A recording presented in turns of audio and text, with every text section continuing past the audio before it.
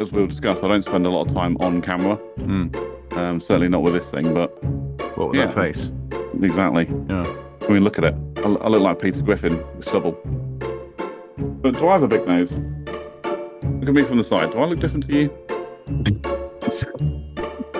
There's your intro.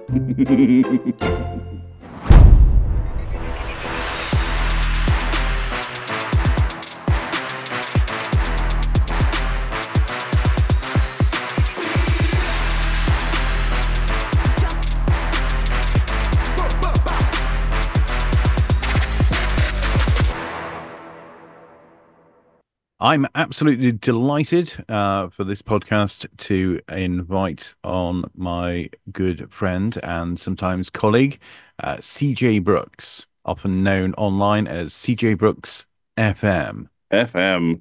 FM. I was almost expecting kind of a wrestling type of introduction there, like ladies and gentlemen, coming to you live all the way from wherever he lives, CJ Brooks. Yes, he's big, he's fat, his beard fell off recently. You basically It's just said the CJ same thing. Brooks. You just said the same thing twice there. He's big and he's fat. It's like I when don't people know. say, I oh, have very little to go with. I mean, what? He wears glasses. and a hat. He's a gamer. I wonder where you're going with that one. Um, it's like when people say old aged pensioner. It's like saying the same thing three times over, Yes, yes, it is. right? Yeah. Anyway, enough derailment for me. Do you Hi, know what? I've never thought of that. Old age pensioners. I mean, talk about kicking them when they're down. right? You're old. You're of age, and you're a pensioner. Now get out. Yep. Just get in, Um. just get in the sea. Yeah. So anyway, back to my introduction for you. You're a podcaster. Um. You're a gamer, and you're a YouTuber. I am. You might just generalize all of that as content creator. He's a content creator. Yep. Um. And gamer, because And gamer. being a gamer doesn't make you a content creator. No, that's right. But most importantly, you were half of the hosting um, duo of the Tuesday show with CJ and Ted. And what a great show it was. What a great show it was. I almost feel like it should come back. What are you feeling? Season five? I feel like maybe a season five. How many episodes were in season four? Three? Like three or four, Yeah, maybe. I think it was only three. Okay. It was only three. Before I threw my papers in the air and went, screw this shit. Sorry. Am I allowed to swear on this show? I don't know. Well, you have done, so Okay.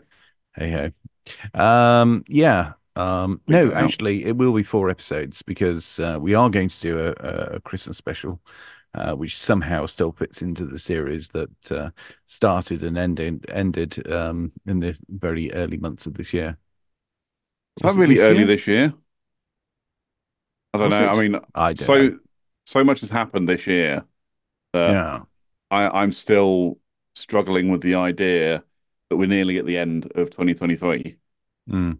It literally feels like only a couple of months ago I'm saying, "Oh my God, it's 2023." Yeah. And I know that sounds like a real cliche, and everybody says it, especially as you get older. It's like, where does the time go? Mm. This and then next thing you know, it's Christmas again. And but genuinely, I'm feeling like that at the moment. I'm like, where on earth has this year gone? It's just been a roller coaster.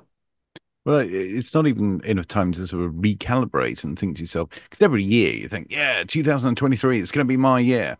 For about a week, and then you realize it's just going to be the same as all the others. Yeah, So I haven't really got to the point where I've come to terms with the fact that 2023 is going to an end. So I'm not even in the 2024. 2024? yeah. Next Why year's do we say it like 2024, that?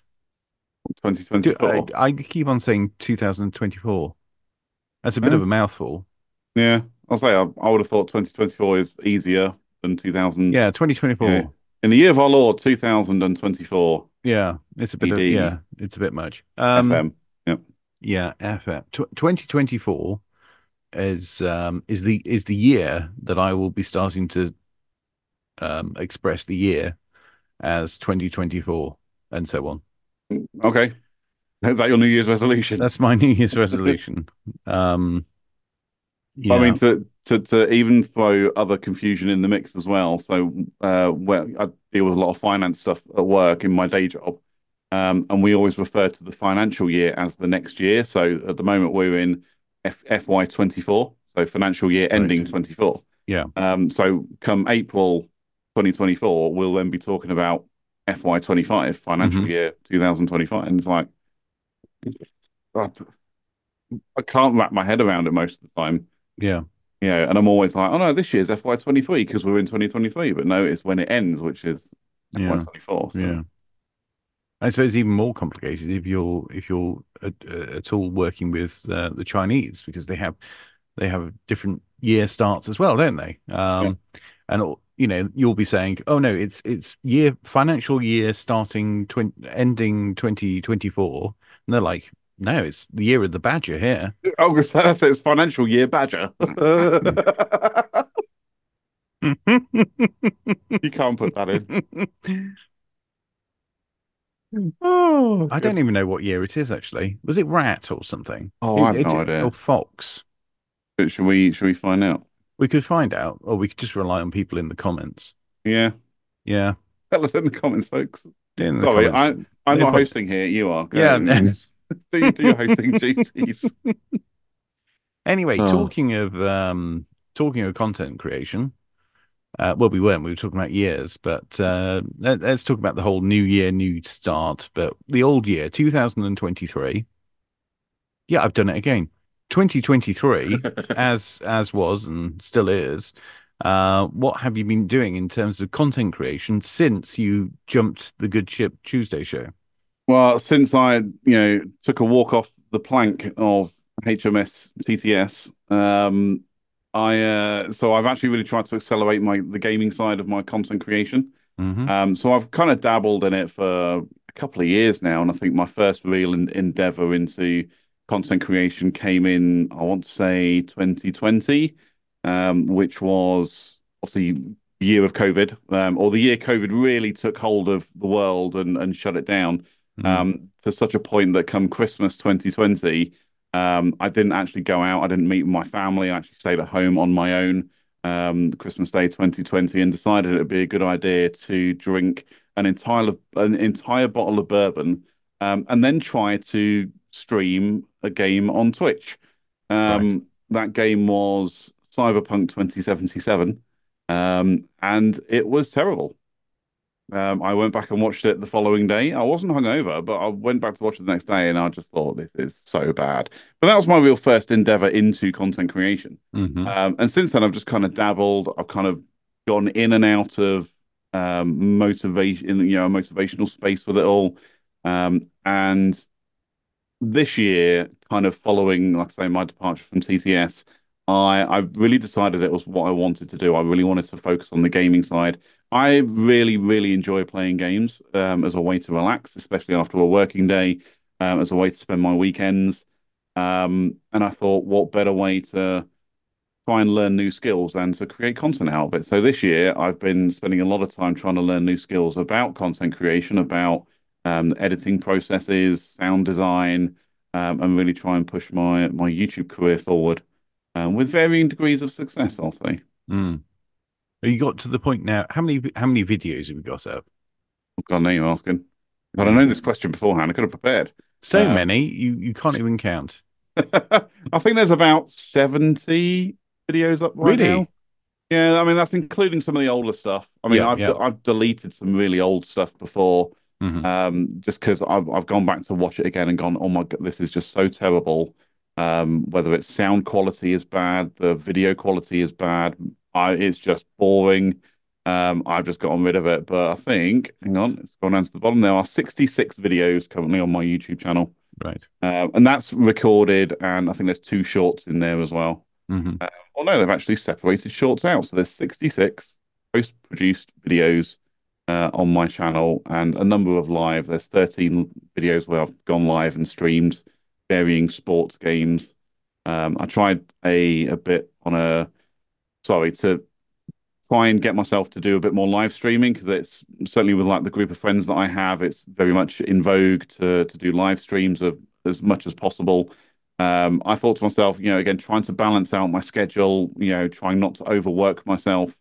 I decided to do a stream on a Sunday afternoon and call it Sunday Sport. Yeah. To number one, because I thought it was a nice little innuendo for anyone who remembers the paper, the Sunday Sports. Hmm. And but as well as I remember it well. but it really gave me a focus for what I should make my live stream about. And Hmm.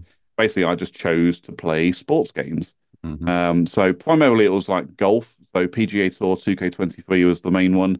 But there's, pepperings or Formula One, Dirt 5, and just some other kind of racing games to go in there as well. Just to mix it up a little bit from time to time. And again, varying degrees of success. There was some engagement, and I just realized that actually, I think when it comes to a live stream, I don't believe I'm charismatic enough to really carry that kind of live stream for, 2 to 3 hours once a week. I rarely get more than four people watching at the same time. Yeah. And I won't say it demotivated me because it didn't, and that's absolutely not the case. Hmm. But what it did do was kind of make me reevaluate whether that was what I should be doing, Mm. and decided to, just for now take a break from it. I mean, the last live stream I did was in August 23.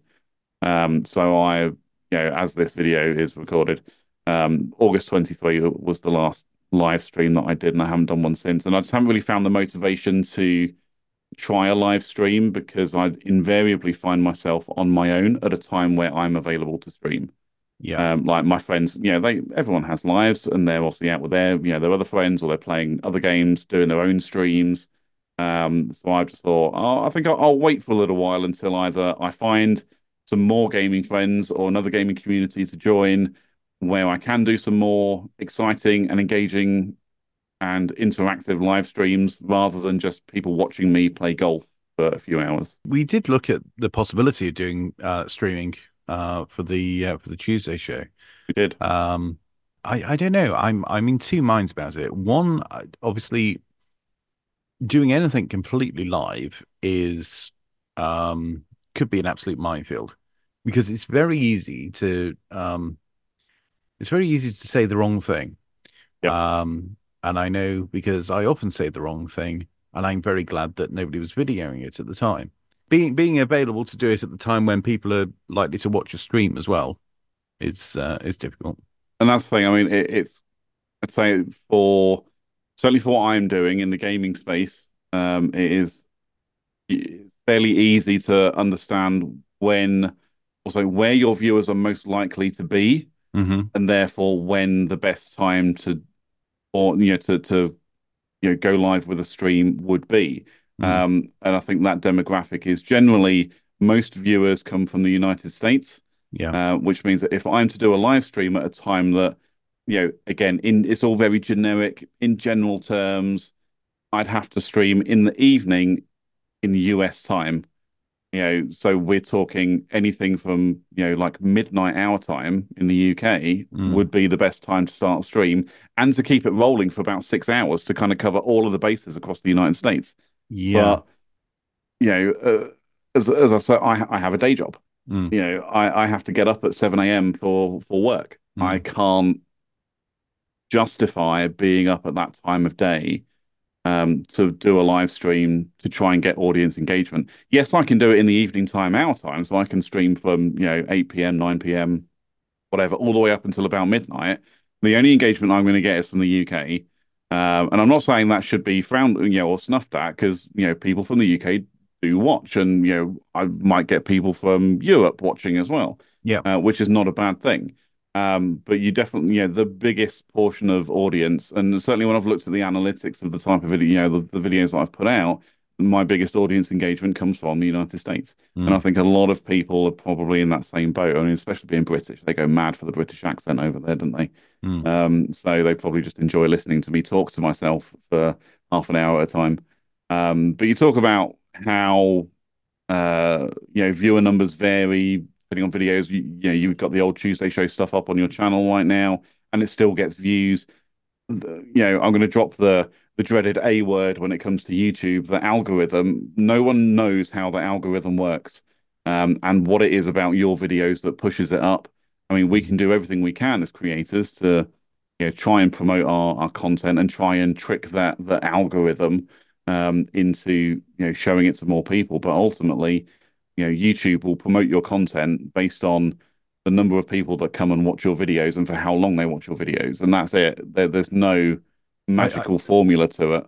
I think the thing with the algorithm is, I think unless your day to day is making sure that you've got as many views and as many subscribers as possible, and that is it's all about a money making machine.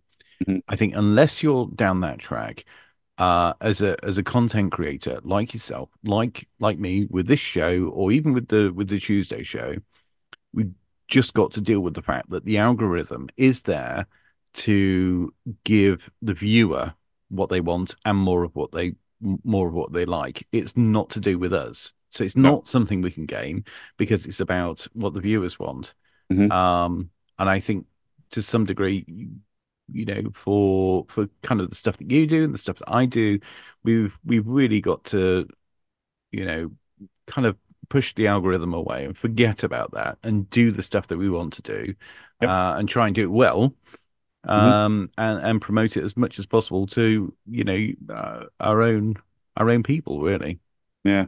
I mean, there's still things that you can do to try and push your video to more people, and and you'll know yourself when you look at the analytics within YouTube, there are so many things or so many metrics to measure on that effectively you're constantly thinking, okay, how do I improve this number? How do I Mm, improve that number? What do I do here? And as well as some other little tricks and bits and pieces that you can think of to get people to look at it. So, you're looking at well, obviously YouTube knows what you watch, so it then knows what type of content to push your way based on your viewing history. It knows how long you watch a video for, so yeah. on average. So it will know that if you watch. So again, for me, I'm going to assume that YouTube knows this much about me. I watch gaming videos. I watch how-to videos. On a gaming video, I generally watch it all the way through. On a how-to Mm, video, I tend to skip around a little bit. mm, So what YouTube is looking at is, okay, so we're going to push gaming videos to this guy, which it does. And usually at around the 30-minute mark, 20 to 30 minutes is what YouTube pushes to me. When it comes to how-to videos, it actually finds the stuff, and because you can see it yourself when you scroll through a video, you see the little peak and trough graph along the bottom, along the little red bar. yeah. Um, it shows you where people are watching things. So it'll actually, and I've seen it on a couple of videos, nothing to do with what I'm watching, but when I go into it and I start scrolling through, I can see the peaks and troughs Mm, and the fact that people are going back to rewatch something and that kind of thing. And then when it comes to your own content and how you present that to other people, you can use your retention graph is a really good metric to look at. So I think everyone's retention graph looks the same. It starts off high, and then it literally it does this gradual kind of exponential dip. mhm, But you can then also see again where people are rewinding or skipping, to go back and see little peaks where people have gone back to watch a bit again. mm, And the best part is you can go through that graph and you can see what your video is, or what point people are clicking away, or what point people are going to look back. You can go, actually, so maybe people liked that bit, so maybe I need to do more of that to keep, to build the yeah. retention side of it. Yeah. And then there's things like, obviously, because it's all about impressions, so you get your impression click-through rate. The best way to get click-through rate is to have a really good pop in your thumbnail. So I've heard so many different things about the formula of a thumbnail, like you need to have your face with an emotion on it. There you go. You can use that as the Yeah. thumbnail. Um, you need to have a big red arrow pointing to something, or Hmm. you need to have a before and after photo. So your before photo is, and then your after photo is, and it just draws the eye in, Yeah. and the same with In fact, your this screen, as viewers are looking at it, could be a before and after. exactly, yeah. Mm. This is what I look like now. This is what I look like, After, in 20 years time. after reconstructive surgery. Yeah, in a new background. Yeah, much more handsome. Mm. Um, and then what was I going to say? Oh yeah, and the other one is Thumbnails. Yeah. your title. Yeah. Of course. And I've I've been through and done so much research on this again, trying to improve my own click-through rate and trying to get people to watch my content. I feel like I do a really good job with thumbnails now, more or less. There's still one or two I kind of go back and think not entirely happy with that thumbnail, and I might take it or I might tweak it and then upload a new thumbnail. But the title I think is really important, and I watched a video. I won't say who I was watching, but this person was quite specific about their title choice, which is you have to put a title that obviously not only matches the thumbnail, but a title that if somebody scrolled past it after reading your title, that a couple of minutes later they think, but actually, what happened? And they'd almost feel Yeah. compelled to go back and watch it because they want to know what happened. And it's like, Mm. but it goes beyond the clickbait type title where people go, "Oh, I drank this, then this happened," because that is 100% clickbait. The general public are very aware of clickbait, and Mm. it just doesn't work anymore. It used to work, but it Yeah. just doesn't do that anymore. Now you'd put a title of instead of "I drank this, then this happened," you'd say, I was dared to drink a pint of this." But and then in your thumbnail, it's a pint of the old like cartoon bottle with the skull and crossbones or the X on it or something, and Yeah. your face like and if someone scrolled past that, they'd be like, What did they drink? What was it?" Mm. And they'd have to go back and watch it just to find out.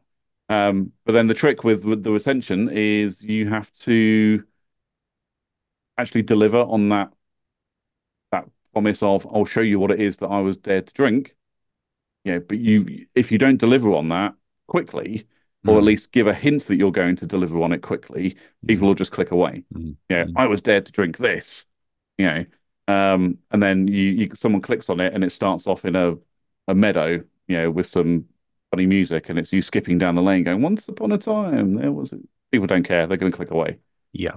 Because You, I mean, the start of the video would then be, okay, I did this, I did that, and this is what happened, and this happened along the way, and then you cut to something else, and then you cut to some. I mean, I spend quite a lot of time watching YouTube videos with my little boy. So he likes all the really the loud stuff.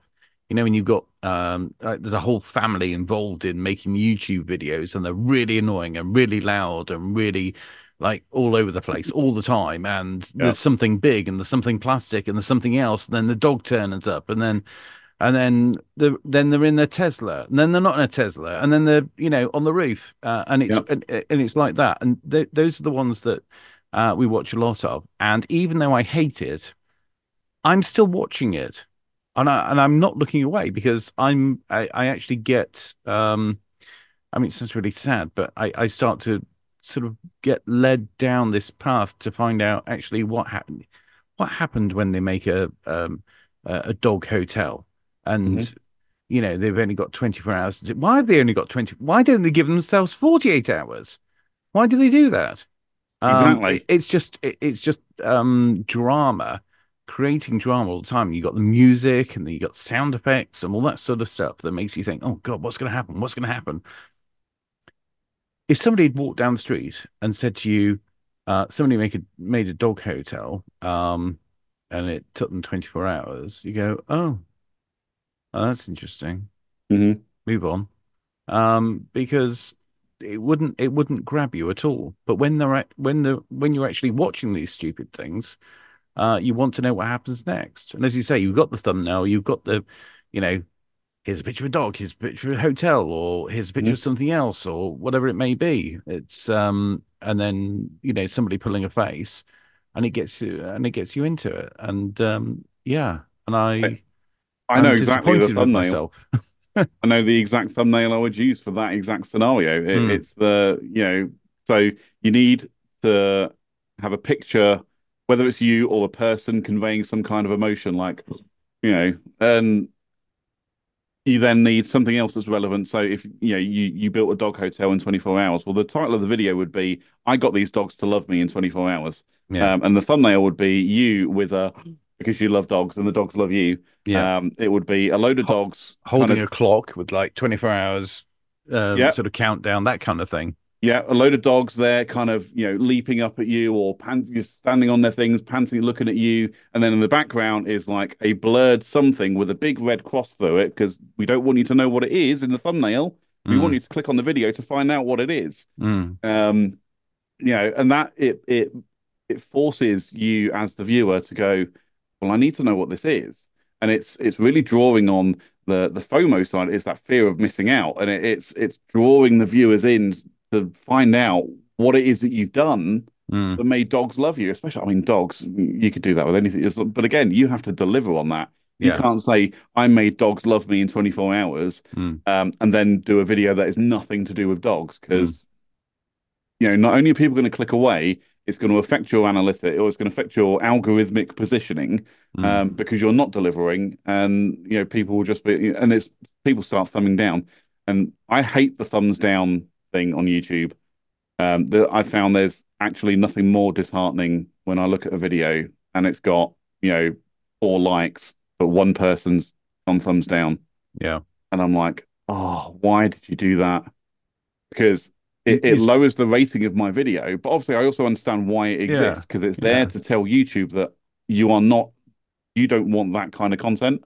Mm, And it tells YouTube not to show it to you as the viewer. But obviously, as a creator, it lowers the rating of that video or lowers the ranking of that video. And for me, I just go, oh, I mean, there was one that came out early November. Um, what was it about? A new racing game called Forza Motorsport, which I liked. I thought I'll jump in, I'll do kind of the tutorial thing and make something of that. One person disliked it, and I just kind of went, well, that's the end of that series then. mm. And that's the end of Forza Motorsport for me. No one watched it, or not many people watched it, and one person didn't like it. So yeah, bailed, gone. Not going Yeah. to do any more probably. I mean, I might do, but Yeah. unlikely unless I do a multiplayer thing. This is what I mean when I say, to some degree, you've just got to do it for yourself. Because yeah, it might be the series. It might just be that video. It might just be that that person clicked the wrong button. They could have Yeah. just gone, oh, thumbs up, and then hit thumbs down. They might just be an idiot. Who knows? But the thing is, there are certain things there.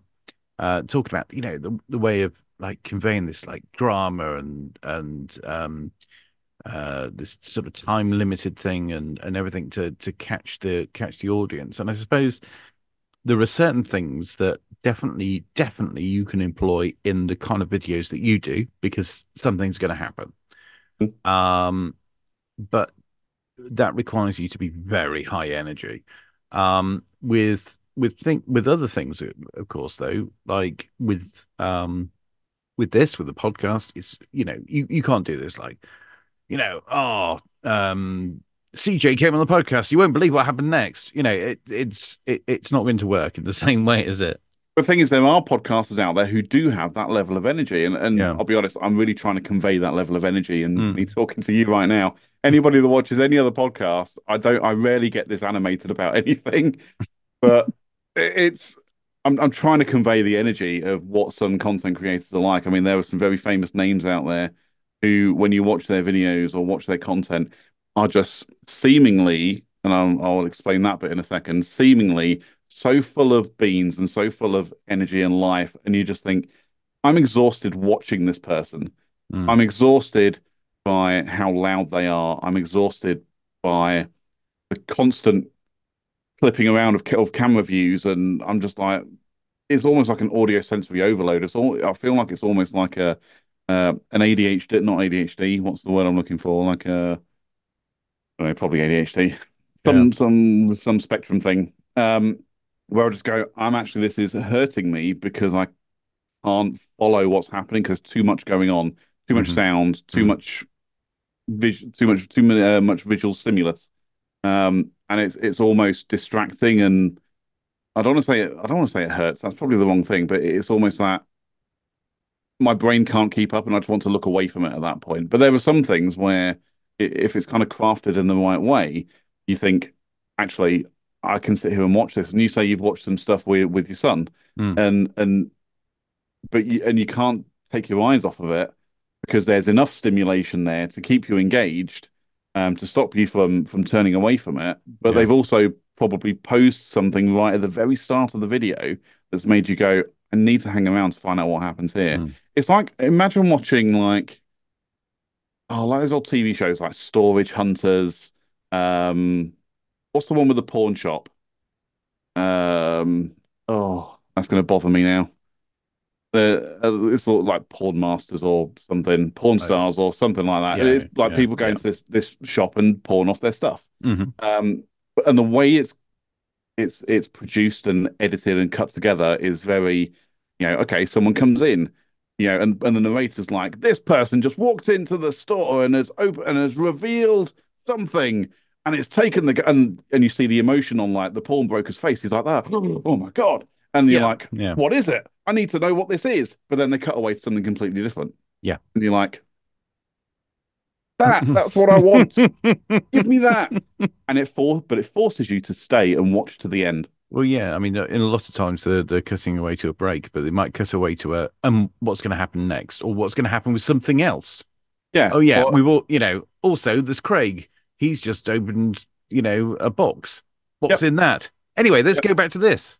That's it. But then they'll tease the other thing every so often. They'll be like, Yeah, but don't forget, this guy came in and yeah. revealed something that drove Jerry insane. Oh my God. And then it'll cut away back to Bob in the corner who's brought in a silver tray. And it's like, oh, this is very interesting. I'd say that's worth $20 Yeah, or what, and you're sitting there going, what is happening yeah, here that is yeah. causing such emotion to this person that I don't know on the TV? And then you'll have a small montage of everything you've seen just before the ad break, and then when you Yep. come back from the ad break, then you've got a small montage of everything you've seen again, Yep. and then they get back into it. But it Yep. feels like you're still two steps back, and you're desperate to know exactly what's in that box. And the bit that annoys me the most with those types of shows is it then gets to the big reveal, and you're like, is that it? Mm. Why have I just wasted half an hour of my life? I'm not getting that back. Damn you, storage hunters. You're like, but when you look at content on YouTube, it's exactly the same. There's Mm. like this big tease at the start and full of emotion, and there's so much happening that you're just like, what's going on? What has just happened? To make this person wet himself. What made this person scream so loudly, and it's just a snail on the floor or something. I don't know. Yeah, yeah. Uh, but it just forces you to stay and watch, Mm. and that's what they're really banking on. And like I say, YouTube creators are exactly the same. I haven't gone that far. I don't think I can bring that level of energy for that amount of time. I couldn't Uh, be that loud and annoying. I really, I can be annoying and quiet, but being that loud and full of energy is just not really possible. I I mean, prefer passive some, aggression. but they are, yeah, yeah.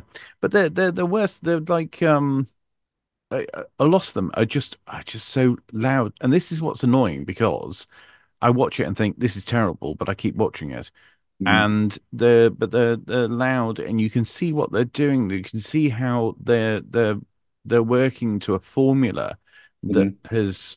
has worked for the likes of Mr. Beast, Yep. and they're doing it, but they're doing it in their own way. But they're just loud. I keep saying they're loud, but they are loud. They're so They are very loud. loud.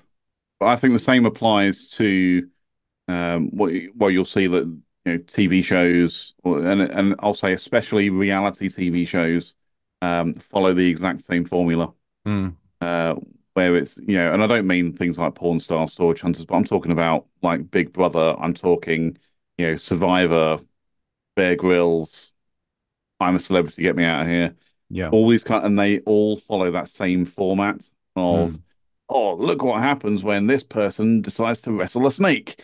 Mm. Um, but you don't see anything. You just hear people screaming in the background, and you're like, I need to find out what happens. Well, they're all Um, just desperate for people to stay on the station or on that particular channel, and also, of course, when we talk about commercial TV, obviously they've got to hook people so that they stay through the adverts, yep. which is must be increasingly difficult because as soon as the adverts come on now, when on those very rare occasions you watch real TV and it comes to the adverts and you can't wind it forward for whatever reason.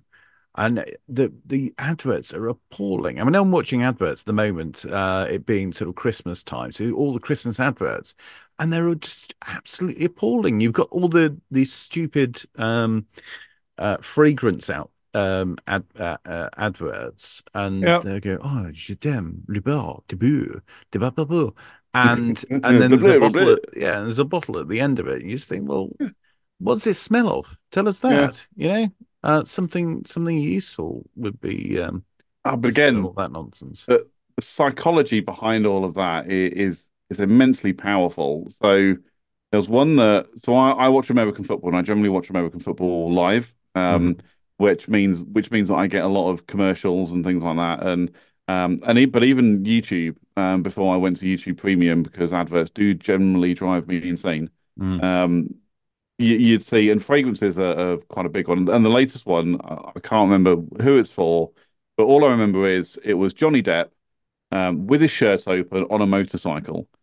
And then, like you say, it has this bottle and he goes, "Brr, the new fragrance for men." Mm. Um, the psychology behind that is actually incredibly powerful because people genuinely think that if they go and buy this fragrance, they will smell like Johnny Depp, and girls will love them, or they'll, take a dump on his pillow, or something. Mm. Um, so I guess Could that's go not either relevant way. anymore. Yeah, Yeah, I don't know how relevant that is yeah, nowadays. yeah. I could fix her. Yeah. Um, but that's it. And it's like, and it was the whole thing. There was another advert that actually I really liked, and I really kind of liked the concept of it when I really stopped to think about what it was. And I think it was for a Jaguar, some kind of Jaguar. Yeah. Um, and it was like, no, it wasn't a giant, whatever it was, but there was like this big black panther, and it jumped into the back of a car, and then the boot closed, and then the boot Mm. opened, and the Jaguar leapt out in such graceful fashion, and people suddenly go, well, if I buy that car, maybe I can get a Jaguar into my boot as well, Yeah. and unfortunately, the general public, apologies viewers, but the general public are quite stupid like that, and they genuinely think that's actually what's going to happen. And they think that actually, yeah, I'm going to be cool like a jaguar, or I'm going to be able to, tame not jaguar, a panther, and have it jump in the back of my car. It just doesn't work like that. It was like it was the Lynx. I think there was a Lynx advert, Axe body spray for you Americans. Um, it was Lynx Africa or something, and it was like this guy spraying himself with Lynx. And I don't know if you've ever smelt Lynx body spray. It's horrible. It's so bad. Doesn't matter what Hmm. flavor you get. It's disgusting. Um, but then all these women come charging at him. The girls, women start flocking Yeah. towards him by the hundreds. Hmm. And again, the power of that advert is you spray yourself with this stuff, you'll get surrounded by women. Yeah. It's going back to the time tested, and the time tested thing of sex sells because it Yeah. does. But it doesn't work though. I mean, the amount of times I've been in changing rooms which actually completely stink of Lynx Africa. There's no girls there. No girls there. It's just that, but the smell lingers. Yeah. But the women just don't turn up. So you almost expect them to be hammering on the door outside and let us in, let Yeah, us into that's the right. men's changing rooms. Like, no, this Lynx Africa is horrible. Yeah. Ask any woman. It's so bad. Oh, I flew out to America a couple of months ago, a few months ago, whenever it was. And on the way back, so the hotel I stayed in before flying home, the shower didn't work and they didn't give me any towels. And I was just like, great, so I'm gonna end up sitting on a plane smelling really bad. So when I got into the airport, got through security, I had to spend a fortune on a pack of baby wipes, Hmm. and uh, Lynx Phoenix. Well, it was Axe in America, but it's Right. basically Lynx. But a fragrance called Phoenix. Now, it was one that actually, when it did exist in the UK, I actually really quite liked it. And Hmm. then I found this roll-on like or stick deodorant, antiperspirant stick. Hmm. And I remember pulling the lid off and smelling it and going, that does not smell how I remember. I put the lid back on and put it back on the shelf. I'm just like, Hmm. nope, that's terrible. But I ended up getting some like Nivea thing instead, which was, smelled much nicer, much more Hmm. grown up, I think. Hmm. And I think when you're kind of a prepubescent teen, links is fine. Yeah, all You know, about the links. Yeah. yeah, that's it. When you don't know how to wash yourself properly, and you just need a quick cover up, links will do the job. But as you grow older and you're Squatty wash. squatty Mm. bath, yeah. Or some people might say a horse bath. Yeah. Yeah.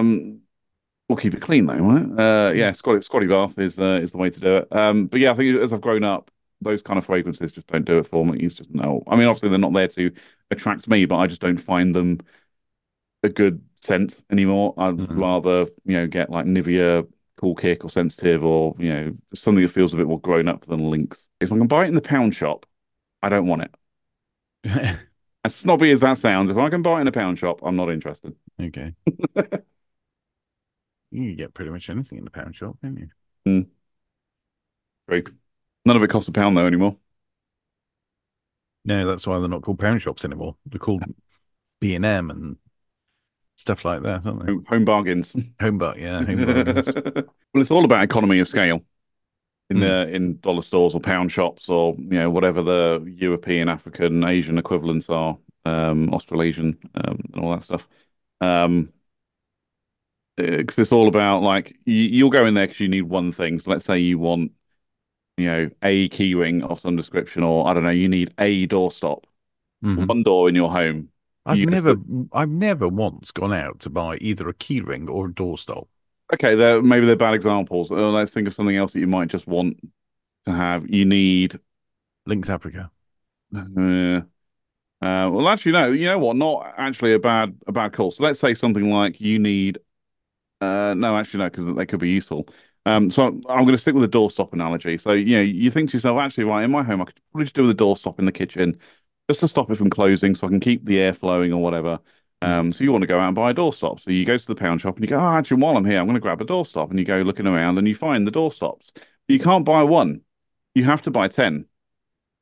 So what you end Right. up with is your one doorstop that you wanted Hmm. and nine others that you have no idea what to do with.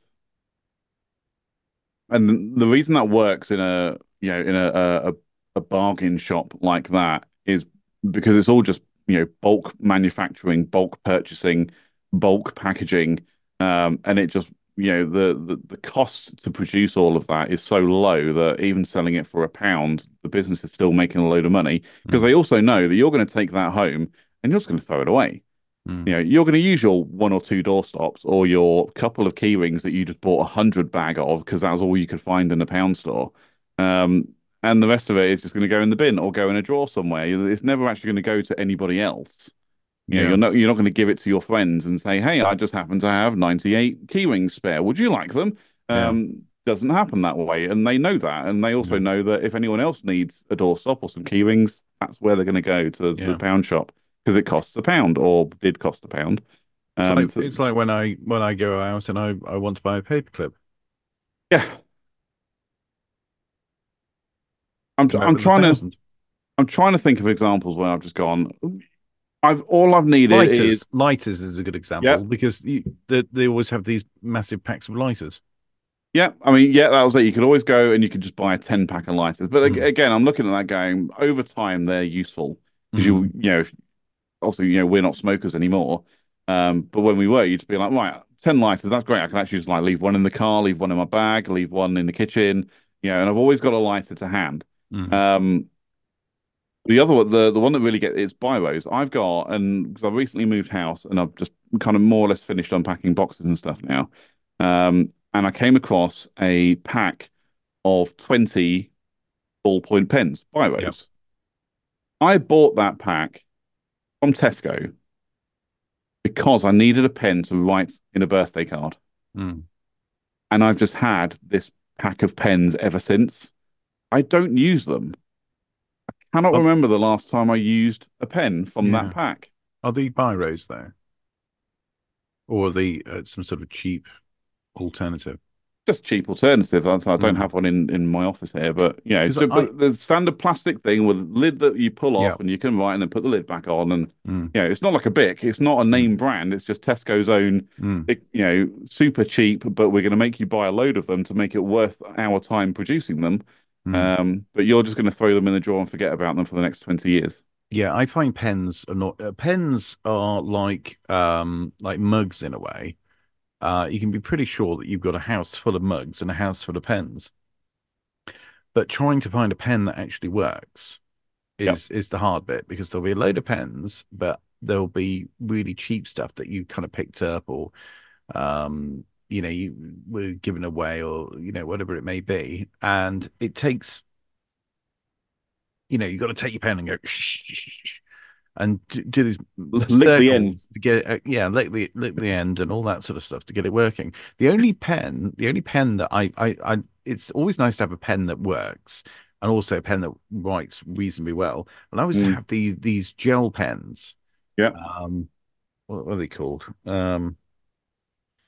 Uniball. Yeah. So And I like them when it's a thicker tip. uh, Um, it's right there, man. I could not laugh at that. That's what she said. The Yeah, so it, and it writes really smoothly, which means that any Mm, other pen I'm just not interested in. no, right. I don't. Why would I buy a pen? Why would I buy a pen? Why would I want a free pen if somebody says, "Oh, here's a pen," and they never work properly, and you can't rely on them. And the other annoying thing is, people around you never throw pens away. I can't. As soon as a pen stops working, it should go straight in the bin. Hmm.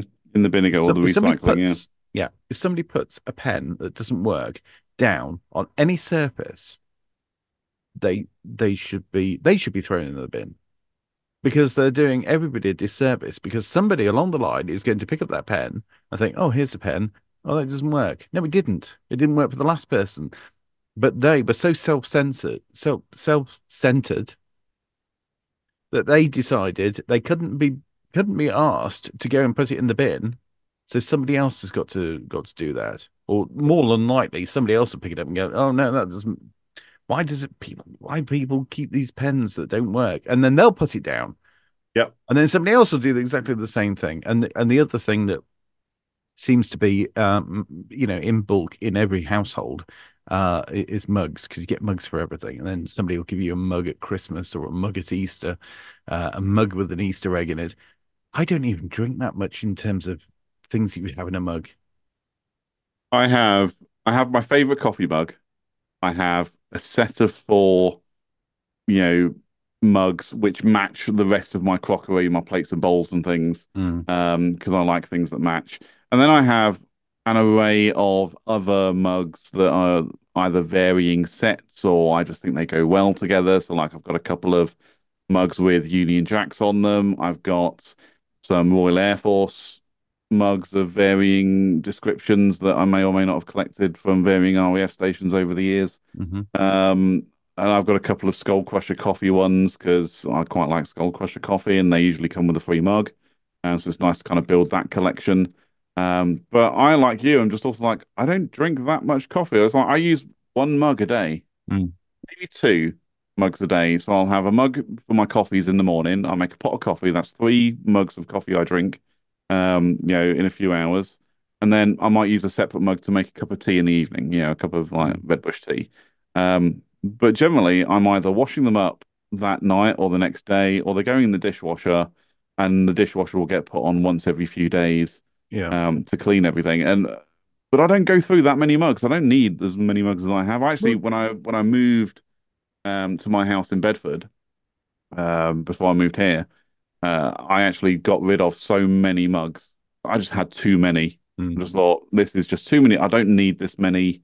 It's me. I live on my own. I don't need that many. I'm mm. rarely going to entertain so many people that I don't have enough mugs for them, if I ever. So I'm I do good. feel I do feel like I should be in the mug business because there are just so many so many mugs about, and everybody has too many mugs.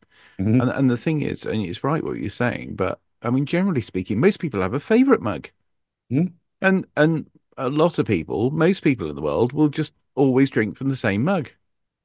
I generally always drink from the same. Especially my coffee mug. I do actually wash that every day. Yeah. So I can use it the next day. I don't put that in the dish. Mm. I can put it in the dishwasher, but I don't.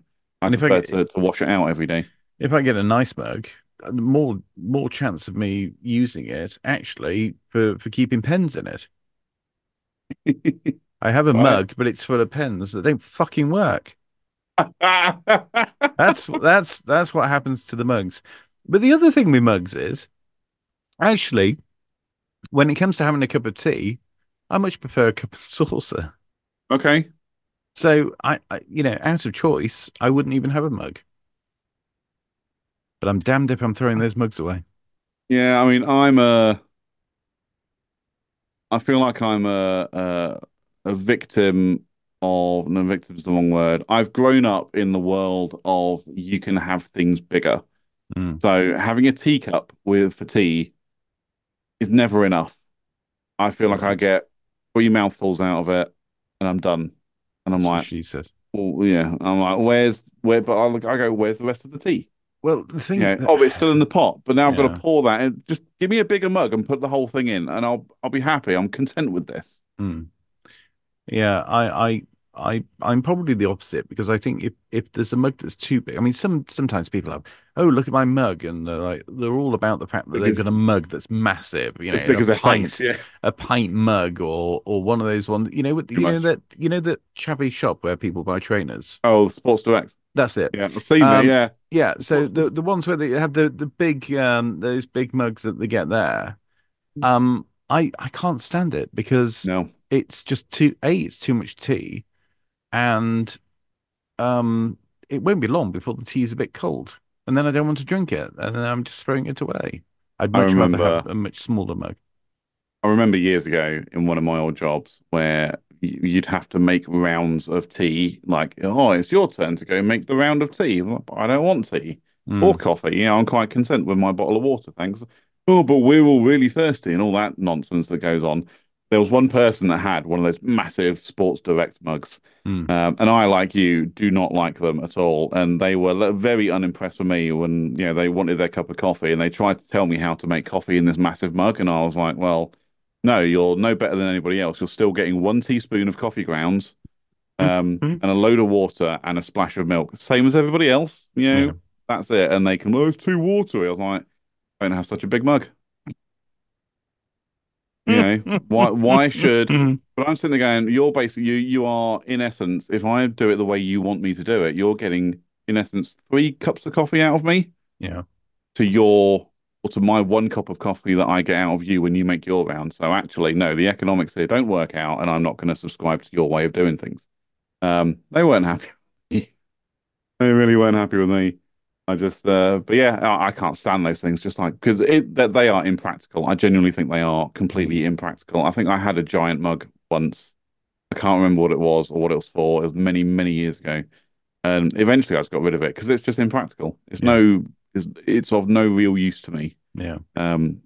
A standard mug sized mug is actually more than enough for that mug. For Mm, that version of the beverage. Um, I don't need any bigger. But on the same vein, this is what I'm used to. I don't want smaller. So if I'm making tea, I don't want to drink it out of a teacup because I feel it's too small. mm. But like I say, that's just me and how I've been brought up. And you Yeah. know, You um, can get bigger teacups though. Um, they have a weird shape though. you think? Yeah, well, because they're generally like much wider at the top, aren't they, than a coffee mug? Yes, although I And you do get your quite I do like a a rounded one. yeah, it's like a I think bowl. there's still yeah bit like a bowl. There's still Yeah, variety out there. yeah, it's a bowl with a Yeah. handle, but still weird to me. But We know we're um, talking about mugs though. It just makes me think of and I don't get the emails anymore, and I assume they're still going. I'm sure they are, but I used to get emails all the time, every day, usually because I was a um I was a customer and I kept on buying things with a company called Vistaprint. oh yeah, I remember Yeah, them. and yeah, and it kind of again, it's a bit like addiction. It's a bit like they're pushing drugs or something because they start off with, wouldn't you like some business cards? And you think, well, that'd be quite handy. I've started a new endeavor, or it'd be handy to be able to hand out a business card. Which kind of dates it a bit. I don't think people use those anymore. Um, and then they say, well, actually, what you could do is you could have all of this on a mouse mat. And you think, I don't know why I need that, but I'll have it. Cool. Or it's got a calendar. So you can have your name or your brand or your logo with and a calendar. And then it just sort of spills out into other things like pens. So you could have cheap pens with whatever you want written on it, mugs with whatever you want written on it. And I went through a period of it. I had a couple of times I had a business and I thought, first thing I thought was, I'll have a mug. So Company I got mug. Yep. mugs. You got mugs. If you got mugs, you got a business. Yep. Um, and yeah, and then you're tempted to buy a mug for pretty much everything. Hey, you can get Uh, mugs as gifts and all sorts of things. Nothing says I know what I'm doing as a business owner than inviting visitors to your place of business and offering them a beverage and presenting it to them in a branded mug. Mm, Where you go, because it is literally, it's almost like the modern day business card. Because, like I say, a lot of people don't use business cards anymore because you just go, oh, just copy down my phone number, save it into your phone. We're good. No problem. It's all done on smartphones. Or you get digital business cards now, and you can just like hold up a QR code and people can scan it, and it'll mm. save all your contact info in their phone or whatever. So I feel like the corporate mug is almost like the modern day business card. It's the I am a professional. I've invited you to my place of work. I am, providing hospitality for you, and my business is professional enough that we can afford um, corporate mugs. Yeah, I don't know if it's the same as a business card. I mean, imagine if it was though. Imagine if that was the modern equivalent. So Mm. you go to a networking event and you say, "Oh, hello, my name's Ted. Here, have a mug with my name and telephone number on it." You Well, I was just just go about to around giving out say, mugs. well, I was just about to say, how often I mean, I don't know the last time you went to some kind of corporate networking event or anything like that, but yeah, you go to stands and then you basically you get a swag bag. Mm, You get a bag that's full of your marketing materials, including pens, mugs, notepads, coasters, um, fucking cakes, anything and everything that you get to slap your logo on with your email address, website, and telephone number. mm, That is your new business card. mm, You need PR stuff, or you need whatever your business is. You need, IT. You need, marketing, sustainability. You need something. Here, have a mug with my phone number on it. So mm. whenever you pick that up and you drink from it, you go, oh, actually, yeah, I'll give these guys a call. I guess that's the So premise of it, isn't it? I yeah. feel like I'm trying to sound like a marketing genius. I'm really not. I Well, do not maybe, work in maybe, marketing. maybe, maybe you actually are, because even now I'm thinking, yes, I can just imagine me now with my Ted James podcast mug. Oh, Ted, you reminded me. I completely messed up today. I have my first merchandise, which is a thermos mug, which somebody kindly had made for me. And I think actually this would have been the ideal opportunity to showcase it to the world, to drink my beverage from my branded thermos mug. So I'll have to get a photo and send it to you, or we'll take a break and I'll go make a drink in it and come back. Rather than my regular pint glass that I put orange juice in, it's actually I should have put it into my branded thermos. But it's things like that, and actually kind of trying to go full circle and bring it back to content Oh creation. yes, That's content creation. I forgot yeah, all about this is, and it's actually that. it's something that is very prevalent with some of the bigger creators. Is actually designing and marketing your own merchandise Mm, as another source of income. Well, you can create your own website, or you can either make it and post it and sell it and deal with it all yourself on your own website, or you can actually have, there are many businesses out there. The first one that springs to mind is Teespring. You can go to Teespring and you can upload your design, and it's like, do you remember Cafe Press? no. As because they did the same thing. They're basically like Vistaprint, but better. Mm, So you could go on to you basically upload your design to Teespring or Cafe Press. Um, but they basically sit there in perpetuity. Um, and you basically get access to it, and it's all free. hmm You get access to your own personal. website link to their website. So it would be, for example, like, go to headjames.teespring.com, um, and it will come up with your site, and it will basically have everything that they sell: t-shirts, mugs, mouse Yeah. mats, calendars, notepads, pens, etc., etc., all designed with your logo Mm. that you have uploaded onto their website, Mm. and they print on demand. Yeah. It's like Amazon when you actually order books that are are published by Amazon now. It's all print on demand, and you Mm. can still have it done next day or a couple of days. It's just much better than this. From what I remember of Vistaprint, Vistaprint used to take quite a while to produce your stuff and send it to you. Teespring and Cafe Press were generally a lot faster. Yeah. Like I say, I think Teespring is one of the big ones that I know about now, for certainly from a creator's point of view. Yeah, Um, it's like a white label thing, isn't it? So you can yeah, have your own page with your own merch on there, and they're at the back end just saying, printing it and sending it out. yeah, because it's Mm. basically it's that's it. It's that business. So it's Teespring in the back end going, well, this is our stock of stuff that we can print onto.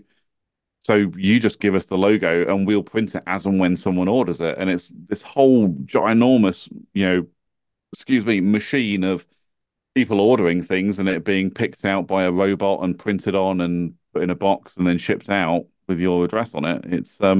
It's actually a really clever thing, and it has worked wonders for many content creators out there. Mm. I haven't done it yet. My community is nowhere near big enough for me to warrant creating merchandise for it. It's just not worth it right now for me. But one day it might be. Never say never. Yeah. And I could easily see myself going on to Teespring and uploading my channel logo, some other funky designs that I like. I mean, so I do. If I have a regular, so I do some like role play gaming type stuff, and if I have like regular characters that appear in some of these videos, I generally give them their own branding or their own logo. Yeah. It could be something as simple as swapping out the hat for a cowboy hat, for example, because the character that I'm reusing is a bit of a redneck. So I've just given it's the same avatar, it's the same logo, just with a cowboy hat on. But it's simple enough that actually I like it, and it makes me think it's just adds a bit of variety. But anyway, so you can add as many designs onto these websites as you want, Mm. and then people can buy them. And I Mm. think that's something I could see myself doing with all the logos. My standard channel logo, I've got like a policeman logo, and like I say, I've got the cowboy hat guy. And it's like I could see myself uploading all of those, and so if people wanted to buy them, they absolutely could. And like I say, go to Teespring or Cafe, but I don't think Cafe Press is really around anymore. I haven't heard much from them. Teespring, like I say, is the one that I know most creators tend to use, unless they set something up themselves. But I think Teespring. there was something else called like Spreadshirt or something, or Okay, no, something like I haven't that. heard But of that. again, a very similar sort of thing. And I think a lot of it starts with t-shirts and stuff like that. So t-shirts and hoodies seem to be the most popular thing. Yeah, oh, there you go. Uh, Yeah, just looking at it now. So yeah, yeah. yeah, and that's it. You scroll through that website and you go, oh, they've got mugs, they've got phone Mm. cases, like you say, hoodies, t-shirts, sweatshirts, Mm. toys, pillows. All of it will be printed, and that's the key. I think that's the key thing to remember with all of it is, well, unless you're paying a premium for some service somewhere, it's all screen printed on. Yeah. So I guess it's kind of a bit of a crapshoot as to the longevity of that item once you've bought it, and how you look after it, how often you wear it or use it or whatever. Mm. But it's such an easy solution to put your product out into the market, Yeah. Yeah. because it's just all there pre-designed. I mean, there's a friend of mine, I say a friend of mine, someone I used to work with, who made this t-shirt. He's the one that actually kind of put me on to Teespring to start with. He said, "Oh, yeah," because he made these special t-shirts for a friend of his for one of his colleagues that was leaving the Hmm. company. So he had these t-shirts made, and I'm like, "How did you do that?" And he was like, he literally turned it around in a couple of days, and he went, "No, just uploaded my logo. They sent me a sample. I told them what size I needed for the sample. They sent it out the next working day, and I've got myself a free t-shirt." Yeah. And I'm like, "That's amazing." And it's again because it's all free because they obviously just take their cut of their slice off the top when people buy stuff. Hmm. And again, that's how their model works. Mm. I was like, actually, that's amazing. And he said he was actually seriously considering, because he was a bit of an artist as well. He was seriously considering uploading a lot of his art onto this website to start selling merchandise based on his artwork.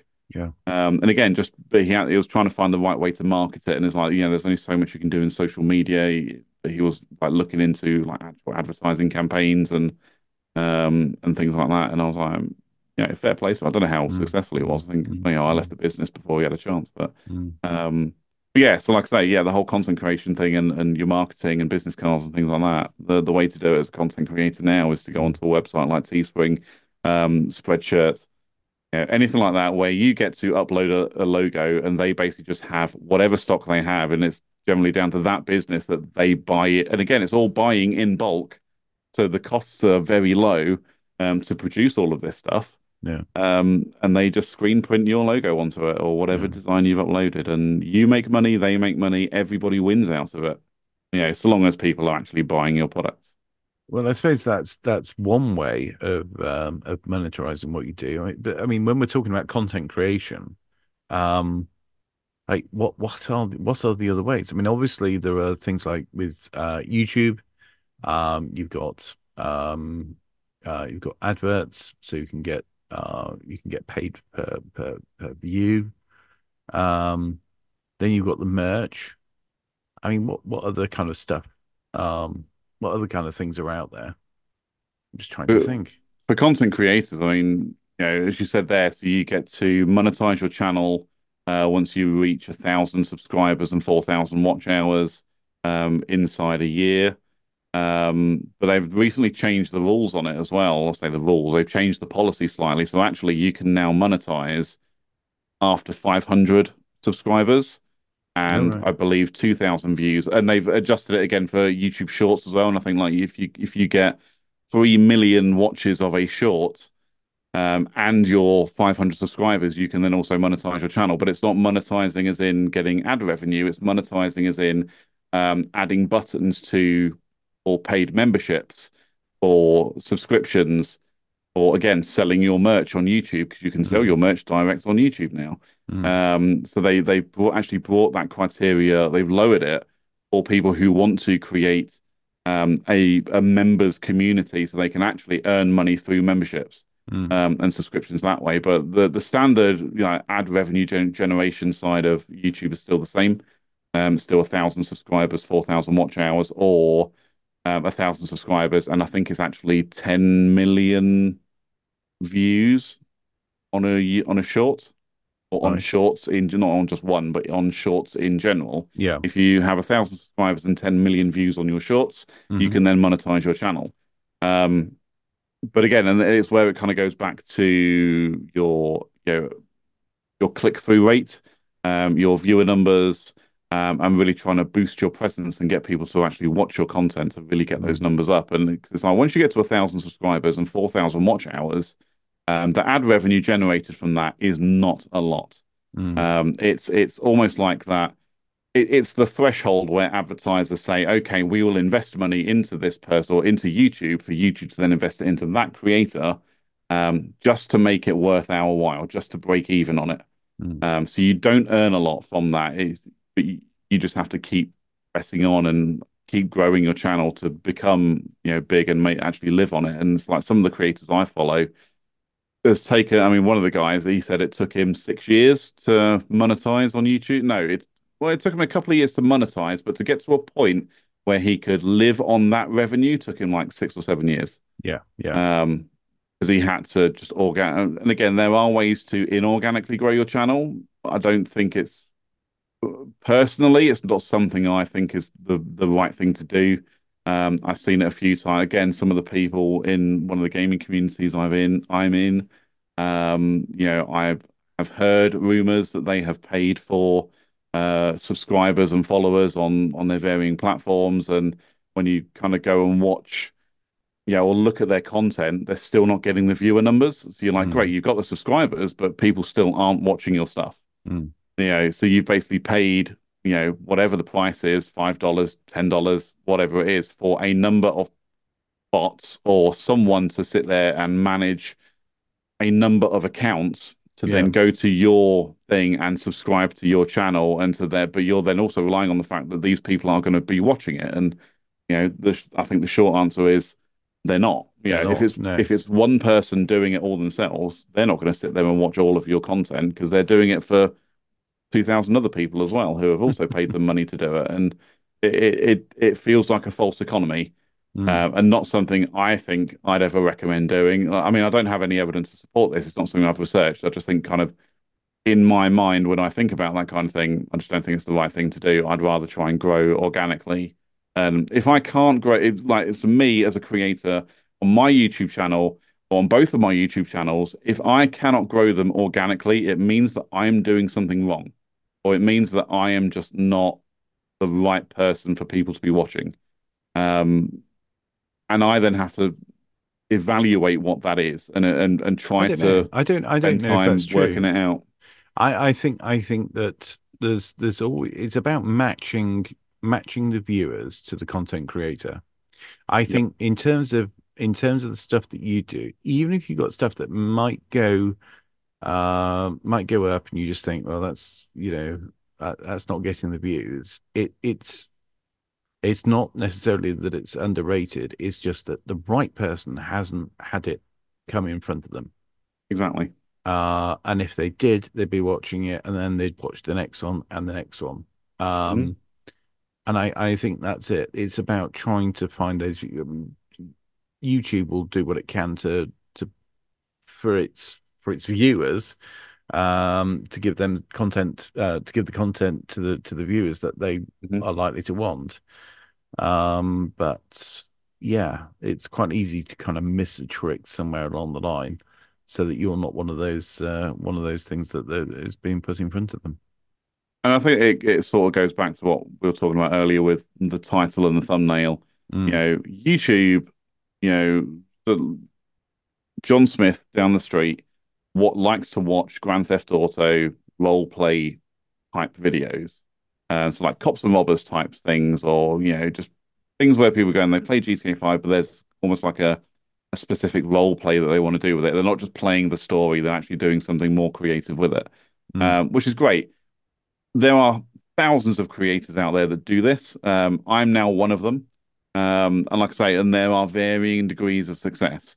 But John Smith down the road, that's what he likes to watch. So actually, on his feed, if he starts scrolling through his phone, YouTube will start presenting him with my content because I label it as role play, as Grand Theft Auto, as all this other stuff mm, that is designed to get people like John Smith to watch my content. He's scrolling through his phone. But if my thumbnail doesn't basically punch him in the face as soon as he sees it, he's just going to scroll straight past it. yeah. Or even if my thumbnail looks pretty good and he goes, "Oh, all right, what's this about?" And my title just said, you know, I hit a tree and this happened. He's going to just go, nope, not interested, gone. See you later. Or if my title has nothing to do with my thumbnail, Mm, vice versa, he's just going to scroll straight past. yeah. So it's my job as a creator to do my best to market that video with these two things that somebody will look at when they are scrolling through their phone, the Mm, thumbnail and the title. And if I get one of those wrong, I don't get any views. mm, And I can give you some, specific examples. Most recently about that, like I said, I've said about the Forza Motorsport video that, it hasn't done particularly well, and it did get a thumbs down as well. The title for that was "Welcome to Forza." The thumbnail is a picture of cars going around a racetrack, which I've doctored slightly to make it brighter and a bit more poppy. But in terms of actually how I would create a thumbnail for that video, I really struggled with it. And the subsequent Forza video that I made after that, which did even worse than the first one, again, the thumbnail is a bright poppy car in a fairly plain-ish background. yeah. Again, because I wanted the car to pop out. That's what I wanted. Mm, Um, and the title of it was Overcooking the Corners, I think I called it. hmm Because I basically spent the entire video crashing through corners because I was approaching them too fast, in racing terms. But because my thumbnail, now I've thought about it, the thumbnail has nothing to do with that title. If I'm called that Overcooking Corners, my thumbnail should actually be something of a picture of a car on a racetrack driving off of a corner because it's clearly gone too fast. Yeah. And then, again, something with a shocked face Yes. or something that's going to force the viewer to go, oh, what actually happened there? I need to go and find out beyond someone just crashing out of corners. And they might find that then compelling. But like I say, if either of those two things are wrong, John Smith down the road is just going to scroll straight past it. So it's Mm, my job as the creator to market that as best I can. And they're the two things to do it with. mm, mm. You can take that with anything, however you want to think about that. That's like I say, they're racing games, they're role play games. I want to do some driving simulator type games. So there's a game called American Truck Sim. So you basically get to simulate being a truck driver. Great. Sounds, I actually really enjoy it. I find it incredibly relaxing. I haven't made any content on it yet because actually those kind of videos require a bit more commentary, and I'm not really a commentator when it comes to videos. I just, there's only so much I can say, beyond, oh, I've just shifted gear. And no, nobody wants that. It's boring. People will just click away from that incredibly quickly. Well, So what, the one thing that you have got though is a Gingerbeard, lot of content creators. What Gingerbeard. you have got? Well, I the, used to the, have a you gingerbeard used to have a ginger beard. You're until the tragic accident. a tragic accident, but the one thing that you have, of course, is with your your genre of videos is there's a lot of people who show their face in the corner or just like their head popping out of Hmm. in the middle of the screen, sometimes moving about just to create a bit more what's going on. Yeah. um you don't do that though. You haven't got your face on your channel. But of course, that kind of works for other creators. Is that something that you might do? Of course, you've got things like different camera angles, or even switching camera view because you've got your cameras set up so that you can view what you're looking at Hmm. on your desk. And I see people doing that as well, particularly with the gaming channels. I mean, does that not kind of help to sort of personalize it a bit? I feel that there's a few different things to really talk about there. And I have done face cam on videos before. And when I've gone back to, or when I've rewatched those videos later on, there's a few things I think about. It's what do I look like? And it's no big secret I don't particularly rate my looks that much. I mean, I am overweight. I've got a chin that looks like Peter Griffin's, just with a bit of ginger stubble on right now. But usually I have a bigger beard. But yeah, there was a tragic accident. Um, so I don't really rate my looks. So when I look at myself in a video, I just think, is that something people want to be looking at? But at the same time, I also just think about the value add. And does me showing my face on a video while I'm playing a game, does it provide any value to the viewer? And quite honestly, for me, I think not. If I was more expressive when playing a game, or if I was more reactive to things, Hmm. probably I'd say actually yes. So like again, in a racing simulation game, when I do, completely mess up a corner and crash my car and I scream and go, oh, and wave my hands in the air and all this stuff, that could be entertaining, but that's not how I play. That's not what I'm like when Mm. I play games. So actually, I just don't see the value in me adding my face to any video. For right now, that may change over time. I played a couple of horror games, actually, which would have been really good to have my face on, because I don't do horror. I get scared so easily, and I imagine my facial expressions during while I was playing these games was probably so good that it would have really made it worthwhile to have my face on the videos. But Mm. at the time, I just didn't want to do it. It just wasn't. I wasn't comfortable doing that for myself. Um, so I didn't. But I think if I did them again, or if someone managed to convince me to play a horror game again, I would potentially put a camera on, to do my face, Mm. because I think that would be quite entertaining. But yeah, it all comes down to the value of putting your face on there. Some people will do it, and I've watched them and gone, well, all that I'm looking at is just a person in the corner. who is acting how I think I act when I play a game, and that's very focused. Just like, you can see the focus in their face, and it's just like you've added nothing to your video for that. And actually, if anything, you've kind of detracted for what's happening on the screen because Yeah. I'm looking at you down here and trying to figure out what you're doing. Um, so yeah, in those cases, there's no value to it. But like I said, I mean, there's plenty of channels who do show their faces, Mm. who show some very nice backgrounds, all lit up in RGB or whatever it is that they Mm. do, or Mm. they've got their play button behind them, that kind of thing. But they're also really quite expressive, and I, as you probably say every now and again, I talk with my hands quite a lot. Um, I can't do that when I'm playing a game because I'm playing the game. Yeah, that's true. So my hands don't even come into it. Yeah. Uh, and also, when I'm talking while playing a game, I guess my face isn't as expressive as it is right now because I'm focused on the game. But again, you get me into the right kind of game, I imagine I probably would be quite expressive and it would be entertaining. But yeah, I've seen Yeah. other people where they've got all this nice stuff and actually it is entertaining because they are expressive. They're Mm. energetic. They're again, they'll play a kind of game. I don't know, they'll play like Call of Duty where they're shooting everyone and they're all like, yeah, hoorah, and all that stuff. Then when they get shot, they Hmm. go, no, and it's all expression and and reaction, and that's what makes it entertaining when it's just not what I do. Yeah. Yeah. Um, the second camera angle, as you mentioned, I do have a second camera that's set up on a tripod that I can move around, and they're actually really good for simulation type games. So like I mentioned the driving simulator. I play flight sims as well. Haven't made any content or anything like that for a little while, but it's something I want to get back into. They're really useful, when you have the control sets to play these games effectively. Hmm. So people can see your setup and the controls that you use while you're playing the game when it is quite technical, like a truck driving sim or a flight sim. There's a lot of buttons to press. When it's just you clicking a mouse around a screen or pressing buttons on a keyboard, and then you're just steering a steering wheel, like Postman Pat as he goes down the road, Postman Pat. Um, that's not entertaining, and Mm. that's not. Again, there's no value to that. All I'm looking at is just someone moving a steering wheel and then occasionally leaning over that steering wheel to press something on the keyboard. Yeah. That to me is like, well, I guess maybe it's a learning thing. I'm not learning anything out of that because I know I can do that already.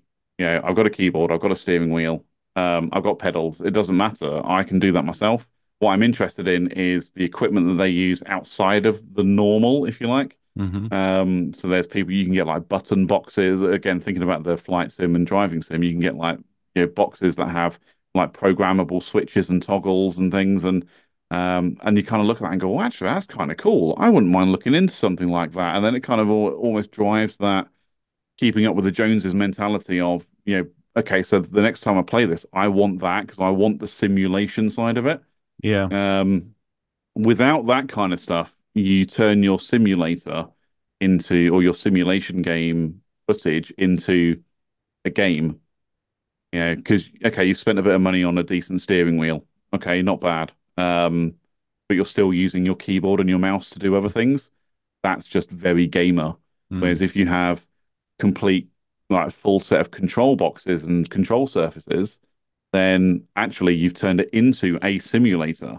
Yeah. You don't need to touch the keyboard, you don't need to touch the mouse because you've got everything programmed in these other controls. And it feels like a simulator, and that's more engaging. So if I ever get Mm. to that stage, maybe yes, I'll put my what I call wheel cam back on, where I can actually use all of that. But yeah, I think for now, face cam is probably not on the cards for me until I lose a lot of weight and suddenly, turn into I don't know, Channing Tatum, and become incredibly handsome, where people just want to watch me for me, Hmm. rather than go, who's this fat idiot with a ginger beard? I mean, I'll leave you with my kind of final nuggets of information that I found out for myself, and I haven't employed all of these, but these are just some things that I've really found out over time, and it's cut out the silence. If you've got silence in your video, just cut it out. Because there was nothing worse than you're watching an instructional video or even a gaming video to some degree, and there's just a period of silence where nothing happens. Just Mm. get rid of it, cut it out. Your viewers will like you for that. Mm. And again, it's almost like it's going back to that quick fire, changing camera angles, noise all the time, music, sound effects, all of this stuff. If there's any silence in there, you're going to immediately lose your audience. They're going to be like, oh. Oh, it's over then, and then click away, and Yeah. they're out, they're gone. Yeah. Um, what else was there? There was one other thing that I was going to say, and it was based off something you just said, and I can't now remember what it was. Um, oh, that was the other thing. Yeah, do your research. And again, this is definitely a case of do as I say, not as I do, because I mean, I've done so much research and I'm still learning and I'm still trying to get it right. Think about what it is that you want to achieve and go away and figure out how to do that. So you want to do a particular, I don't know, a transition in your video. You want to learn how to swipe, literally take scene A, scene B, and swipe them across from one to the other. Just research it, go away and learn how to do it. You're always going to be learning as a creator. You're always going to figure out something new that you want to do. Let your creativeness, creative juices run wild, but write everything down. Write down your ideas that you've got, whether it's a transition or a scene or music or a sound effect. Write it down so you can then go away and find it. Go away and figure out how to implement that into your video. And I think more importantly, when it comes to the research, is if you have a specific idea of what you want to do, watch other YouTube videos like what you want to do. So I have watched no end of Grand Theft Auto 5 role play videos from creators around the world to see not so much what works, but what I like. Yeah. So I can emulate that. I can channel these other creators into what I'm doing. I can take bits of, something from this video and something from that video, or this creator style, that creator style, and put it into my video. But really, it's almost like finding that inspiration for what you want to do. If it's a vlog type video, watch vlogs. Think Mm. to yourself, okay, well, what would I do a vlog about? Okay, I want to do a vlog about adventures when I walk the dog. Great, people love dogs, and that's actually probably going to be really successful if you do that. But watch other vlogs about a similar subject and see what kind of things people are talking about, what kind of things people are doing. And again, but think deeper than just what is immediately in front of you. Think about how they edit that in the background. So once they've recorded everything, because you'll end up with hundreds of hours of footage, how do they edit all those hundreds of hours down into 30-minute episodes? Um, and then think about, listen to it really carefully. Have they added sound effects into it, even if it's just ever so subtle in the Mm. background that, to Joe average person watching, they just don't notice it. But to you as a creator and someone who is thinking about all of this, you'll watch your video and you'll be like, there's just something missing. And you'll go back and watch something else and be like, actually, I heard the famous Wilhelm scream. If you don't know what it is, don't Google it because once you've heard it, you can't unhear it and you will hear it everywhere you go. In every video where someone has put a Wilhelm scream in there, you will hear it. And it is incredibly frustrating sometimes. But sometimes you'll just think, actually, they've put a Wilhelm scream in there for some reason, but it works. So maybe that's something I need to think about with my video. In a similar scenario, do I need to put a Wilhelm scream or do I need to put a punching sound effect or a cartoon running away sound effect? Because that's what I think, but it just remember, it just doesn't have to be in your face. You don't have to put these sound effects and ambient noises and Foley and if you have to do like overdubbing, you don't have to do it so it's perfect or well, you want to obviously strive for perfection. You don't have to do these things so they're so in your face that you lose sight of what's actually happening on screen. Mm. And I think that's a really important one. But yeah, do your research is kind of my last nugget there. Like I say, whether it's the how to or whether it's just you're searching for inspiration for what you want to do, go away and watch other creators and see what they do. Take your inspiration from that. I'll add to that because the beauty of say the beauty of YouTube is that you can be watching a video and thinking, "Oh, I really like the way they did that. How did they do that?" You work out in your head what it kind of was. What did you see? And then stick those words back in the search bar at the top, and somebody somewhere will have done a video showing you actually how to do that. Yep. Somebody will have done that, and you will find out. So in the space of 10 minutes, whatever it may be, you will discover how to do it, and then you can go onto your video editing software or get your sounds, or somebody's going to show you how to do it, and then put it into your own stuff as well. Yeah. In your video editing software or even audio editing, if you want to be an audio editor, presets are your friend. Mm. When you do a specific type of edit, whether it's a transition or a particular sound effect or something that you put in, if you can save it as a preset, save it as a preset because then they'll all appear in one folder called presets, hopefully depending on your software, and you can just call upon them whenever you need. One thing I found, there's a transition I use fairly regularly. It's called a whip. Hmm. So again, it's you have scene A, scene B, and you want to quickly transition from one to the other. And it does this via a whip or a wipe or something. What I found was the default one was too slow. I Yeah. wanted it to be really snappy and really punchy, and so I could then put a kind of a whoosh sound effect over the top of it, so it goes like that. And um, I like that as a transition, but I found myself every time I put it in, I'd have to go into the controls and make it shorter or make it faster, until I actually just figured out why don't I just save this as a preset? And now it's saved as a preset. I can just go into my presets folder and go, that's the one I want, click and drag, it's done. I don't have to mess around with it each time anymore. And it saves you, okay, it may save you a few seconds each time, but if you use that transition 3 or 4 times in one video, you've saved yourself a minute, Yeah. you know, Yeah. and it all adds up in the end. So Yeah. presets are your friend, absolutely. And if you want to know how to set a preset, all you need to do is get onto YouTube and type in how to set a preset. How to create presets.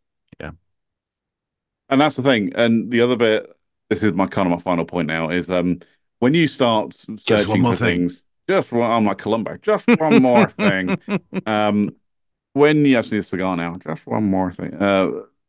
When you start researching how to do things in a video edit, or even an audio edit, and as you said, Ted, find that everything is available on YouTube. Someone somewhere has had the same question as you at some point, so it's quite easy to find what you need. The first few times you might struggle because you'll be like, well, actually, what is that called? Or how would I describe that? And you're trying to find videos that match your description of what's happening rather than the actual thing that's happening. Yeah. What you'll just find is over time, you'll just start to kind of learn the names of these things and really how to optimize your own searching within YouTube. So again, it's like, you'll use words like transition or presets or equalizer or some of these words that anyone that knows nothing about anything like that is just they're just words. But you will learn actually what they are, what they mean, what the point of them is, and you'll start using them in your search terms more and more. And it's like green screen, anything. So I used like a smoke popping effect on one of my videos and Mhm. put a nice little sound effect underneath it. I knew exactly what I was looking for, but could I figure out how to word that in YouTube? Not a clue. So I literally just went puff of smoke, green screen, and that was literally all I typed. And I think it was the second or third video that came up was exactly what I was looking for, and it was just a green screen with a white smoke effect kind of popping out from the middle. Mm. And it's like, right, I'll have that, and I can load it in, I can get rid of the green, all of that stuff, and yeah, you just start to kind of in your mind, you'll start your thought processes will change, and your own search terms and what you think you need to be looking for will change and Mm. things will become a lot quicker. It's very difficult to be a creator, and I'm not saying that as just a oh woe is me type thing. Um, Creating is really difficult. It doesn't come because if it was easy, everybody would do it. Yeah. Um, it seems like everyone does it, but not everyone does it, and there's reasons for that because it's time consuming, it's difficult, it's stressful. But once you get it, and once you start seeing fruits of your labor, it's worth it. I Mm. think, if you are an aspiring content creator, just don't give up. Keep going, Mm. no matter what, no matter the cost. Well, I'd say no matter the cost, but you know, we must. No matter Megatron how must many be people have to stopped. die, Exactly. you will make it. Megatron must be stopped. No matter the cost. Um, but it's really stressful. No matter how much time it takes. Um, no matter how demotivated you feel after sitting down and working on a video for 10 hours to suddenly realize that you haven't saved it and your computer's just crashed. Happened to me last week. I was really annoyed, but That's happened to me so many times with the Tuesday show, and I mean, you know how complicated that was with lots of things, and then all of a sudden there's a picture of a badger, and then it's something else, and then it's Yeah. a tank. Um, The message is persevere, no matter what it Persevere. is. Keep Yeah. going, and it will feel like you're smashing your face. You know, you've shoved two of these free pens that you've got some networking event up your nose and smashed your face against the desk. But genuinely, keep going. For yourself, keep going. You'll feel so good about it afterwards. Do you know what? Whenever if that ever does happen, it's interesting because when you've worked on something for hours upon hours, and then you go back to it and it's not saved or it's cocked up in some sort of a way, and you're like, oh, that was all that work, all those hours of work. Actually, it's so much easier to do it the next time. It Hmm. takes time, but it's so much easier. And when you do it again, actually, you end up with a better product than you would have had in the first place. Yeah, absolutely. Well, I mean, 'cause you remember kind of what you were going for when you start watching it again. It all just kind of floods back to you a bit, and Mm. you remember roughly where things were that you wanted to take out. But Yeah. then it's almost that second look, Yeah. and that's the other thing. You'll watch your video 100 times, or maybe not, 100, but like 10, 20 times as you're going through the editing process, and each time you'll cut something out because you'll just think that's not right, or you'll come across something where you go, you know, this person's referring back to something else, but I've cut that bit out. So now do I need to go put that back in, or do I cut this bit out? But this bit's actually really relevant and really funny or really good. And you end up in this real quandary of what do you do? And it's Mm. like, just honestly, just go with your gut and think about how you would receive it. It's almost that take a step back, Mm. take yourself out of your shoes, out of that chair that you've been sat in for the last 10 hours editing. Um, and just watch it for what it is and go, actually, do I enjoy that? Does it make sense? Is it something that I would watch on YouTube? And would I be happy with it? You know, is if there's something missing, what is missing? But also at the same time, and it sounds counterintuitive, but it is another piece of advice that I've been told and I've seen is you will labor over your first project for days, weeks, and you'll never be happy with it. Never. Just put it out there. Yeah. Just find a cutoff where if you watch it and you think, for a first time creator, which people in the YouTube community understand, your first project is never good. Put yourself in their position. They know you're a first timer. It's your first video. You've even maybe even called it my first video from Playmobil or whatever. Um, it's not going to be good. Mm. Just put it out there, and you'll feel so much relief just by putting it out there. For people to watch, and you will either get engagement or you won't. And then the key is to learn from anything you can from that video, and it's you use your analytics. Yeah. Your retention graph is so important in that one. Assuming you get enough views, which hopefully you will over time, you'll get enough views, so you'll get a retention graph, and you'll see where people are dropping out, and you can see in that video what happened there, and you can go, okay, well, I won't do that anymore. Or indeed, if people have rewound to watch more, and you'll see a little spike in your graph, what happened there? Great, let's do more of that. Use the analytics to your advantage, and just don't be afraid to put stuff out. Yes, it's the internet. Yes, it's a savage place, and people can be horrible. Um, but you'll find that anywhere you go. Have the resilience to just ignore those people and get on with project number two. It And that was Jerry's final thought. really was. What, J doesn't stand for Jerry, by the way. I just want to point that out. yeah. What is your what are your socials and what is your YouTube channel or channels? Social wise, I'm not going to give you my social media because I don't use them. I've struggled over the years with social media, and I don't think I'm in any position to say I'm going to be using it, even though I say it every time I'm going to get back into it. I don't. So I won't give you that. I'll just give you the link to my YouTube channel, which is just go onto YouTube, type in at CJ Brooks, and you'll find my gaming channel, or at CJ Brooks POV, and you'll find my second channel, which is more of a vlog type channel. As of recording this, there is only one video there, and it's because, like I've just said to you, I've been fighting with this video for so long, thinking, do I even want to put it out? And I'm like, yes, no, yes, no. I've made it public. I've then taken it down again. I've then put it back up again, and then taken it down again, because I'm just not happy with it. But it's live. Go and watch it, please. Anyone that's got to the end of this particular podcast, if you've done that, then go one step further. Go to CJ Brookes POV, Yeah, and watch that video and give it a thumbs up.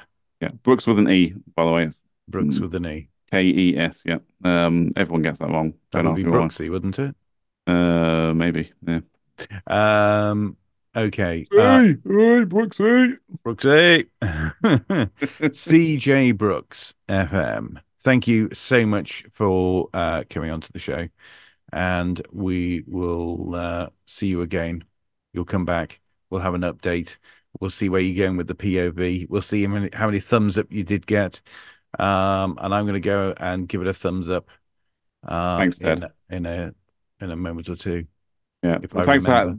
thanks for having me. No, thanks for having me. Genuinely, Ted. It's been a real pleasure being here, and I'm so glad that we've both gone and found our creative outlets that we both craved so much, and as you say, hopefully, we may see the return of the infamous Tuesday show in season 5 in 2024. Coming to Even though we should have, set of ears near you. yeah, we should have timed that a bit better though, and maybe called that one season 4. Just ignore the previous season 4 or whatever's coming in 2024 season 4, just so we can keep it in our head. What season we're on? 2024 season 4. Or we'll just call it, financial year 25 in 2024. That was a callback to right at the start of the show. Thanks for being on the show. Thanks. That was a conversation recorded on the 18th of December 2023, or 2023 you could say, with CJ Brookes. Thanks ever so much to CJ for coming on the show, and we'll look forward to hearing from him again. If you've got anything to say about this episode, please do get in the comments. And if you've got more to say and want to be on the show, please do get in touch. You can DM me at Ted James Media on all the socials. And please don't forget to click like and subscribe and the little bell as well, so that you're the first to know when a new video drops. And until the next podcast, goodbye.